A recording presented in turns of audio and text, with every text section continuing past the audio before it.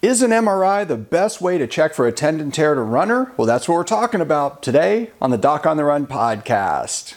Now listen, before I forget, I want to mention that at the end of this episode, I'm going to give you some information on how you can access this thing. It's going to be very helpful if you're concerned about an Achilles tendon injury. It's called the Achilles Masterclass. And Dr. Schrader and I go through this, and we talk about Achilles tendon injuries in great detail, and he has a great presentation I think you're going to find very helpful. It was part of the Runners Rapid Recovery Summit, which you have to pay for if you want access to it now, but you're going to get access to this for free. So check that out at the end of this episode after you listen to the show.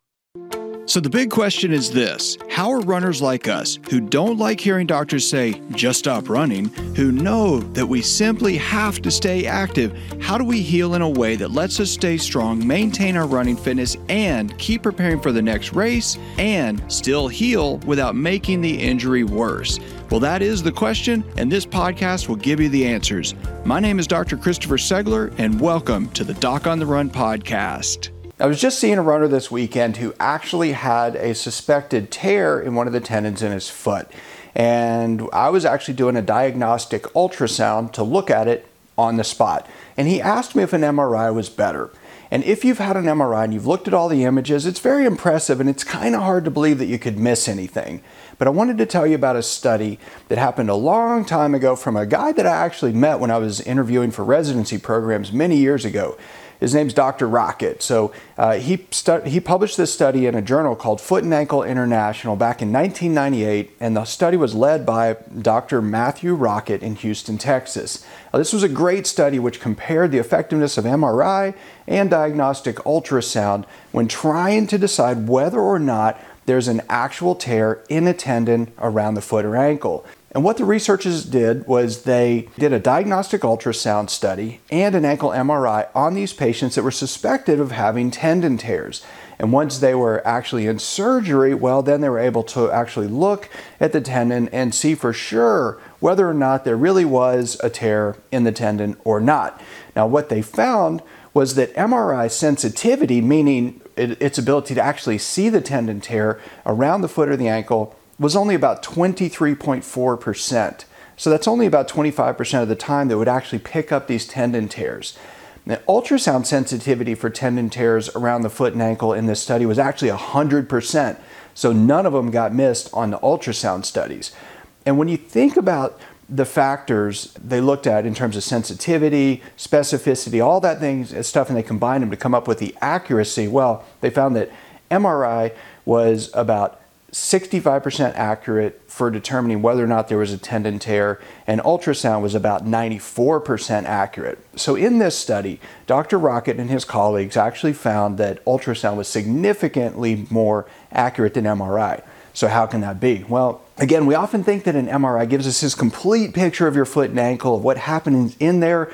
And after all, again, if you've ever looked at one, you can see you have all these different separate studies that have a bunch of images in there. Sometimes you have roughly 100 images or so of different views of different parts of your foot and ankle in different planes from different directions. And so it seems very impressive, and it's very hard to imagine that you're not looking at every single thing in the foot, every structure from every angle, but you simply are not. What you're really seeing is slices of the foot and ankle taken from different directions, 3 different specific directions, and they're at different positions. And the last MRI I reviewed with a patient, they were 3 millimeters apart. That means that you don't see anything in between those 3 millimeters where the slice is actually taken.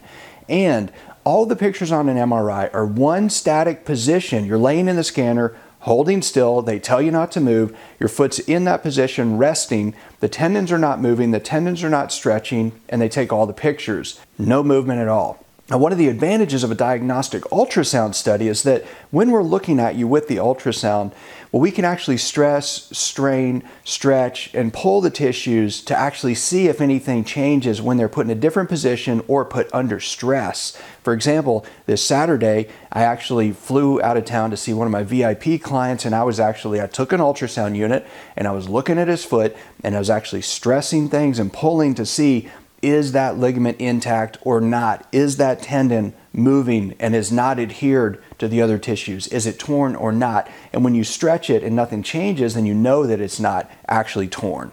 And you don't get that advantage on an MRI. So Sometimes when you have a tear in a tendon and it's been chronic because you're a runner who's been running on it, the water content in the tendon actually goes down significantly and it becomes much less visible on MRI. That's how false negatives happen on an MRI. What used to be inflammatory tissue that shows up really easily on an MRI isn't even there anymore. But when we look at it with ultrasound, we're not just looking for inflammation. You can see some of that where there's extra fluid in there, but what we're really doing is we're trying to actually move things, stress things, strain things, stretch them, and see if there's a tear that actually opens up and becomes obvious when we stretch that ligament or stretch that tendon. So forget, false negatives can happen on MRIs, so don't get oversold on the idea of an MRI, and if you get an MRI and you're still having trouble, get a second opinion. Now, if you like this episode, please like it, please subscribe, and I'll see you in the next training. Now, if you enjoyed this episode, you should check out the Masterclass for Runners. So the Masterclass is basically a 1-hour session that I did during the Runners Rapid Recovery Retreat or conference where we had an expert on Achilles tendon injuries who actually talks about this in great detail. He has a bunch of professional athletes that he's treated with Achilles tendon ruptures, and we talk about all the stresses and strain applied to the Achilles tendon and the things that you can do to make sure that you don't wind up in the operating room with an Achilles tendon repair. It's free. You can go check it out. It's part of the Runners Rapid Recovery Summit, which you can purchase access to that. But this one, you can get access to this entire talk for free. You just go to docontherun.com/Achilles Masterclass. So come check it out, and I'll see you in the session.